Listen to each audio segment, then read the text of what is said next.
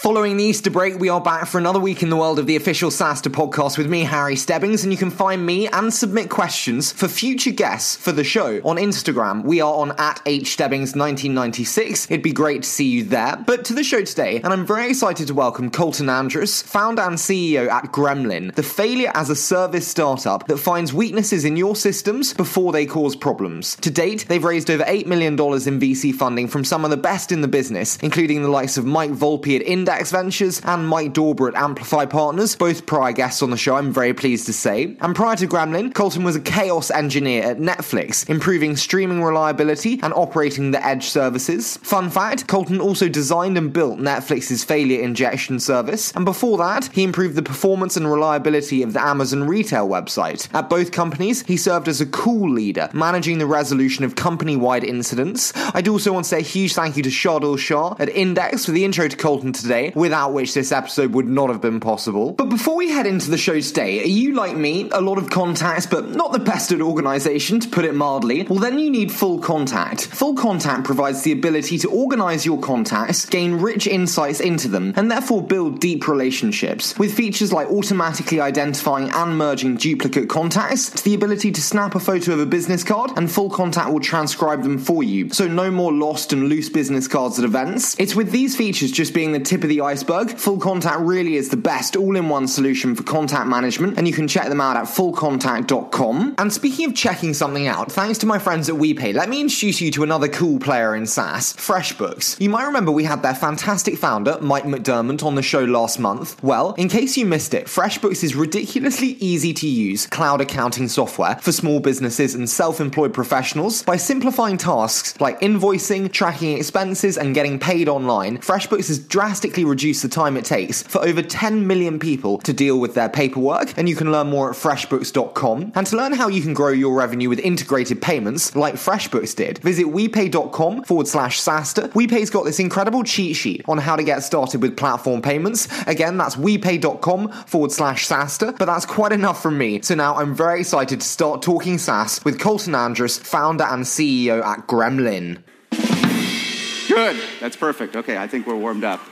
Kolton, it's absolutely fantastic to have you on the show today. As I said, I heard so many great things from Shardul and the whole team at Index, so thank you so much for joining me today. My pleasure. Thank you for the opportunity. Not at all, but I want to get started today with a little on you and how you made your way from the very small companies of Amazon and Netflix to entering the world of SaaS with your founding of Gremlin. So tell me, how did that come about, and what's the founding story of Gremlin? Yeah, I'd always wanted to do a startup. I recall being a 10-year-old boy telling one of my aunts that, one day I wanted to run a software company. So the desire and the intent was there. After college, I worked at some smaller firms before the small companies, as you call them, of Amazon and Netflix. But the opportunity to really grow and learn at Amazon and Netflix prepared me for the opportunity to do a startup. And it was a public speaking event where I was speaking about the work that we had done at Netflix, where I was in the lobby of the conference and I got in a bit of an argument with a venture capitalist about why I was going to bootstrap and why I didn't want to take VC money and why I was a little skeptical of the entire Silicon Valley VC ecosystem. And obviously, in retrospect, he had some pretty good counter arguments and we kind of went back and forth. And that started a conversation that led to us taking some seed funding and getting Gremlin off the ground. Can I be really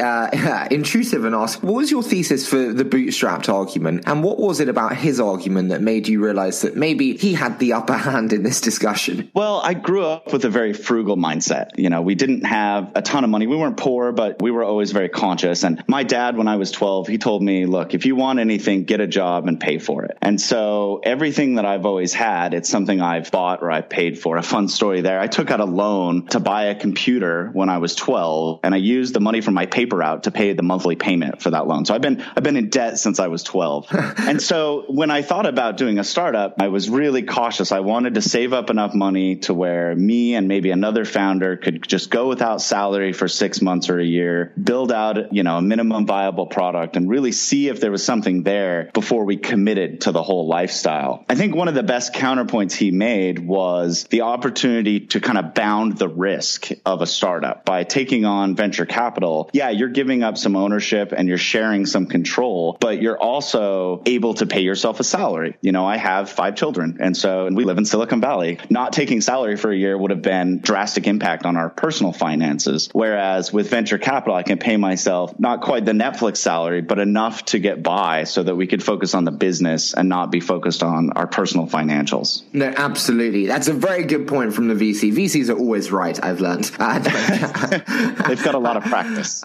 They do indeed. I do want to break the interview up though into a couple of different segments today. I want to start on some of the big learnings and takeaways from your time at Amazon, then move to the culture and innovating on culture, and then finish on all things trials, discounts, and pilots. Does that sound good? Sounds great. So lessons from Amazon. You mentioned obviously your time there. I want to start with that. And we've spoken before, and you eloquently referenced that they kicked your ass, so to speak, in some cases. So how did that come about, and what was the ass kicking for and about? I mean, that's a bit of just the Amazon and the frugal, work hard, play hard, have high expectations mentality. But in particular, one thing that comes to mind was goal setting. So I recall being a younger engineer. We're part of the availability team. So we're in charge of keeping the website up. And when we're talking about goals for the next year, what are our uptime goals? Basically we got in a debate with me and my director where it was like, look, the goals that you're setting forth are unachievable. Like there's just no way we're going to hit these. So why would we take goals that we know we're going to fail? And the answer was, yes, we know we're taking goals that we might not achieve. And we're doing that on purpose because taking a much more difficult goal forces you to not just follow an iterative approach, not just kind of take the plan and work harder, but it requires you to really be innovative about what are you going to do differently to achieve that goal. But the flip side is it doesn't feel great to take a goal or miss a goal and feel like you're not living up to that high bar that you would want in achieving all your goals. Can I ask, how do you manage that internal discontent and maybe disincentive when the goals aren't hit then that are set initially? That's difficult. During my stint as a manager at Amazon, I inherited a goal that was very hard to achieve, that was not created by my team and wasn't really based in reality. And we worked our butts off and we darn near hit it. And in the end, we missed it. And it was a blow. It was a blow to morale. It was a blow to me. As a young manager, it felt like I failed when really I had achieved a lot and we had done a lot of work. Personally, the takeaway there is it's a balance. You want to have high goals and high expectations. You also want to look for opportunities to reward people for the progress that's made along the way. And I think we could have done a little better on that latter part in this circumstance. Mm-hmm. From the harsh realities of those tough goal-setting days of Amazon, what were the big learnings then for you from that experience that you really now have taken with you to building and scaling Gremlin? Yeah, one thing from the Amazon days, we were building this tooling for usage inside of Amazon, things similar to what we're doing today with Gremlin, but it was not a thou shalt use this software scenario. We went to teams and we made it available to them, and if it saved them time and they enjoyed it, then they used it. And so from that, the phrase that always kicks around in my mind is if you want engineers to do the right thing, you need to make it easy. And I think that translates to people in general. If we want people to do the right thing, we need to think about how to remove friction from the process, how to make it streamlined, how to let them focus on the task at hand and not get bogged down in the minutia. I'm intrigued, kind of the Amazon corporation and style of running teams is always hailed as Jeff says, the two pizza team. How did the experience of working within that help you shape thinking on both the decision-making front and the team formation front now with Gremlin? Yeah, I'm a big fan of the two pizza team philosophy. And so that was ingrained in me early on. And it's just kind of how I view the world. That and the you build it, you own it, you operate it mentality. And whether you're an engineer or you're in marketing, that concept of having skin in the game, of really doing the work, feeling the pain and being incentivized to make it better are just kind of the way I view the world. No, absolutely. In terms of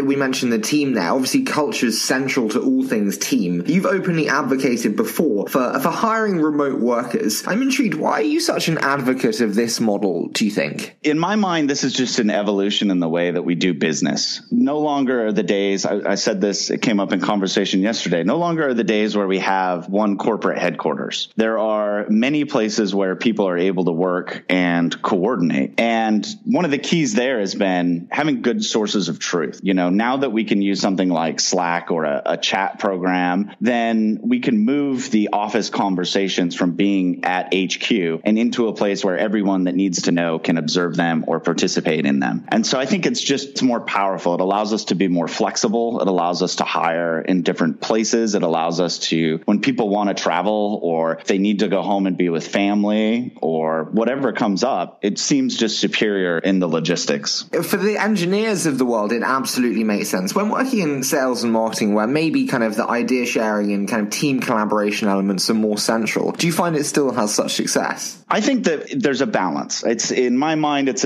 a bit of an 80-20. I think most of the time you still get the value of being remote, whether you're in sales or marketing. Those same kind of conversations and context sharing things can happen in text or on a video call. But there is value in being face to face and having that camaraderie. We actually have our entire team together today from kind of around the country and around the Bay to have an all hands and to share context and then to hang out and play poker later and drink a couple of beers. And so you want that, but it doesn't have to be all or none. You can have a little bit of both. So with the many positives you said there, everything from cost to personal freedom, what are the big challenges then in establishing this? And what did you have to overcome to really make it a part of Gremlin? Yeah, it was easy in the early days because it was a couple of engineers just trying to get work done and coordinating. But as we grew, it became more of a challenge. I think the thing that I learned that surprised me was it's not necessarily where people are, but when people are. If you have somebody, we had somebody early on that was in Europe, and the time zone overlaps between Europe and California were such that most of our meetings and most of our discussions needed to happen in this hour or two overlap. And a lot of the ad hoc discussion or debates that would come up would happen more in the afternoon Pacific time. He didn't feel part of, and that left him feeling less part of the team. And so while we tried to shift time and do things as much as possible to support him, ended up not being a good fit for him, and he left the team. And so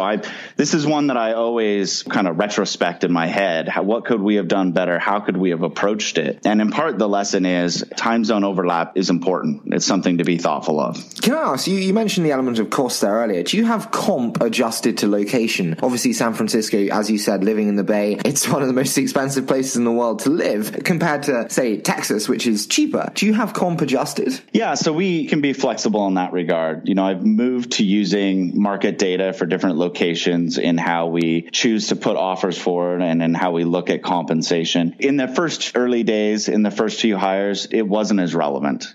Some people could be paid a little bit less for cost of living, but we were all making less and we were picking people up for what we could. As we've grown, I've seen it to be a little bit more, but frankly, while the Bay is one of the most expensive places, a lot of the other places I'm finding talent, the cost of living and the market has risen, not to the same extent, but proportionally. And so I think it's an advantage, but it's not one that I'm super high on, that I'm riding down. That's like my favorite thing about it. No, absolutely. You said that reflecting on that element that didn't work out with the different time zone. I'm intrigued. This is your first rodeo as a first-time founder. I have to ask, what's been the hardest element of really learning and scaling to be that SaaS founder that you need to be and your investors expect you to be? Yeah, it's been fun to learn all the types of the business. I think one thing I've loved as an engineer is that whenever you change companies, you learn a new industry, even though the software stays the same. And so in part, I've enjoyed learning HR and setting up payroll, not a lot, but a little bit. My curiosity has peaked. I've enjoyed sales, and it's something that I've got a bit of a natural knack at, which is probably why I've enjoyed it as much. Marketing to me has been a bit of a black box. I've spent a lot of time with a lot of smart people to try to understand the various roles within a good marketing team, when these marketing roles apply and really unlock potential or allow you to do things that you couldn't before. And as an engineer, we engineers are just a little skeptical of being sold to. And I see this today in the way that sales has evolved and marketing has evolved, because if you try to go with too much of a sales pitch, you try to put on kid gloves too much, so to speak, the engineers will catch that. They'll feel like you're being insincere and they won't want to talk to you. And so instead, we've seen this, approach of doing more sincere sincere developer-based community marketing where we just need to share knowledge and teach people and leave the sales pitch out of it. So would you say that marketing has been the hardest element to being a first-time founder? Yeah, I would. Yeah. Absolutely. Has there been any big surprises along the way? Ones that you didn't expect, ones that weren't commonly cited to you, that maybe were potential hiccups or joys? I mean, the surprise for me, I have a pessimistic view of the world. And, when I started this with my co-founder, Matt, I said, hey, we're going to give this a good shot for a year, maybe two. And if it all burns to the ground, at least we gave it our shot. And kind of the surprise, which I don't know if it's a combination of being prepared, being lucky, good timing, things have gone well for us. And so I'm always kind of cautious about complacency. I've seen many a time where you're ahead of the game or you feel like things are going well. And so people, they take their eye off the ball, they become a little bit less disciplined, and then it becomes a self-fulfilling prophecy and bad things start to happen. And so the good surprise is things have gone well, but the corollary to that is to always be thoughtful and diligent. Mm-hmm. No, absolutely. I couldn't agree with you more. I do want to delve one layer deeper into the business, though, and one that I know is kind of pretty unique to Gremlin before we move into the quickfire. And that's the element of kind of free trials and pilots, so to speak. I want to start on this. What do you think most companies do wrong when offering trials? And how do you look to do that differently then with the offering of Gremlin today? Yeah, so I think in regards to trials, it's really about doing real work together. Again, putting on my engineering hat or my engineering background, if we want to prove that there's a good relationship, whether it's software or hiring or something else,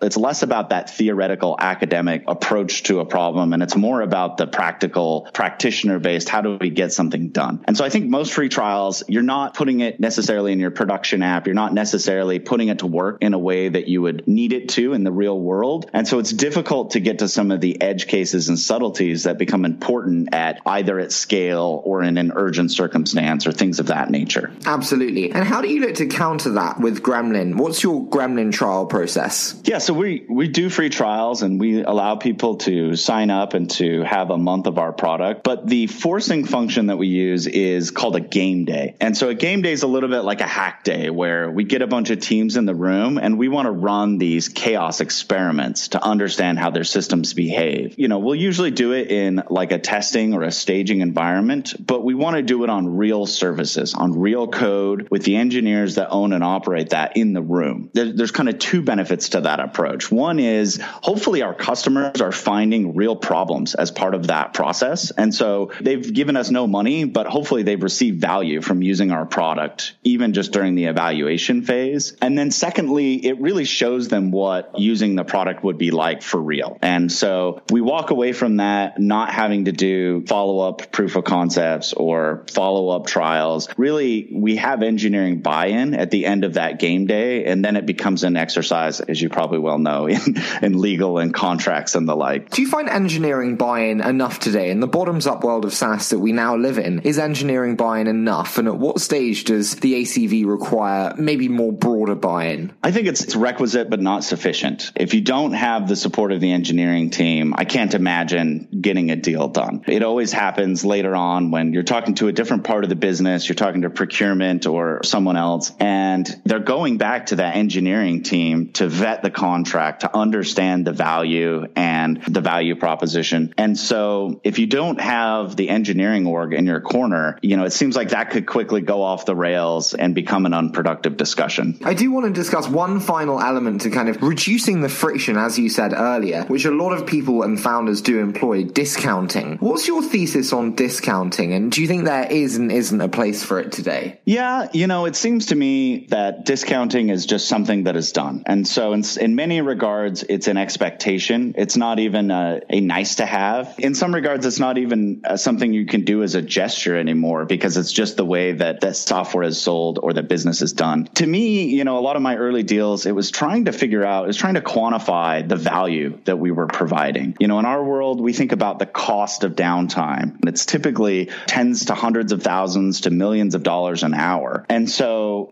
trying to draw the line between, hey, we're going to help you prevent 2 or 3 large scale incidents next year. We think that will save you $1 million plus a bunch of engineering time. What does that actually mean in terms of how we price Gremlin and how you use it and that engagement? And I think with all things in SaaS world and in early days, it's a bit of an experiment. We had some thesis and we went and we've tested tested them out. And for the most part, our original theories have held true, but definitely we've iterated on it and we've improved it as we've gone. Can I ask, what didn't work and where did you find iteration actually stuck and it did? We really wanted to price based upon services. So if you think about the microservice world, where now a team and a set of software is owned and deployed independently, that seems like a really good unit of measure to bill upon. What we do today is a classic per instance model. And part of the reason there is it's simple and it's well understood, but it doesn't scale well for our customers. And so we start to get to these friction points when we have a really large customer or a really large deployment. But the difficulty with moving to like a per service model is it's a bit ambiguous. How I define a service might be different from how you define a service. If you have a bad actor, they could definitely structure things in a way where everything looks like one service when they have 100, so they don't have to pay as much.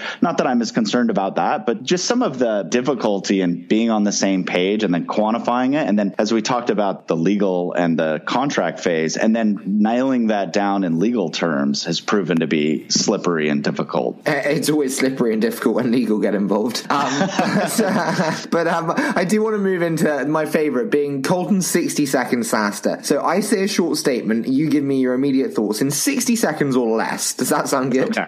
Yeah. So you mentioned the VC discussion earlier. What's the one thing you as a founder most want from your investor? I want to know about the unknown unknowns. I have a pretty good idea of the world around me and how it works, but tell me about the things I'm not thinking about that are down the road that are going to cause me pain. When is a stretch too far in the expectations of an employee? Yeah, I think that's the balance similar to the goals at Amazon. You want to hold people to a high bar, but you have to recognize the progress and the value made. And so the point where it stops becoming a fun collaborative challenge and starts to become a death march or a grind, that's that inflection point in my mind. Tell me a moment in your life, Kolton, that's really served as this inflection point and changed the way you think. An obvious one is actually that debate with a VC in the lobby of a conference where I realized that I could move from a successful engineer into being a startup founder. And it was something I'd always wanted to do, but it's a little different to always want to do it and then be, standing at the edge and given the opportunity to leap. What's the favorite SaaS reading material? We mentioned learning curves earlier. What's helped you really scale the learning curve of being a first-time founder? Yeah, early on, I enjoyed some of the reading on founder-led sales by Peter Kazansky, but I really look for leaders and influencers on Twitter, people that have done it before, the practitioners that have felt the pain, and not as much reading, but more just reaching out and spending time with entrepreneurs. I found them to be very generous with their time, and so just spending 30 minutes to tell someone your problems and get their advice has been immensely valuable.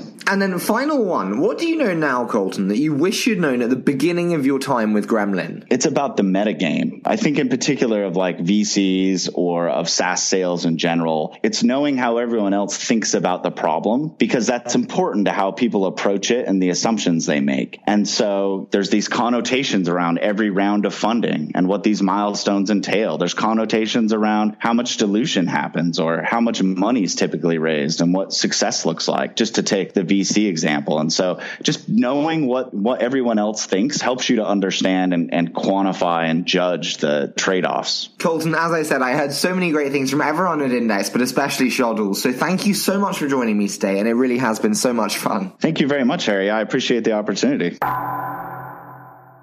What exciting times ahead for Gremlin, and I want to say a huge thank you again to Kolton for giving up the time today to be on the show. If you'd like to see more from him, you can find him on Twitter at Kolton Andrus. I'm sure he will respond given that recent response. Likewise, we'd love to see you behind the scenes here at SaaStr. You can find us on Instagram at hstebbings1996 with 2 B's. It'd be great to see you there. But before we leave you today, are you like me, a lot of contacts, but not the best at organisation, to put it mildly? Well, then you need Full Contact. Full Contact provides the ability to organise your contacts, gain rich insights into them, and therefore build deep relationships. With features like automatically identifying and merging duplicate contacts, to the ability to snap a photo of a business card, and Full Contact will transcribe them for you, so no more lost and loose business cards at events. It's with these features just being the tip of the iceberg, Full Contact really is the best all-in-one solution for contact management, and you can check them out at fullcontact.com. And thanks to our friends at WePay, do not forget to check out the very cool player in SaaS that is FreshBooks. As I said, you might remember we had their fantastic founder Mike McDermott on the show just last month. Well, in case you missed it, FreshBooks is ridiculously easy to use cloud accounting software for small businesses and self-employed professionals. By simplifying tasks like invoicing, tracking expenses, and getting paid online, FreshBooks has drastically reduced the time it takes for over 10 million people to deal with their paperwork, and you can learn more at freshbooks.com. And to learn how you can grow your revenue with integrated payments, just like FreshBooks did, visit wepay.com/SaaStr, and they've put together this really smart cheat sheet on how to get started with platform payments. Again, that's wepay.com/SaaStr. As always, we just so appreciate your support. It means a huge amount to me, and I look very forward to bringing you next week's episode.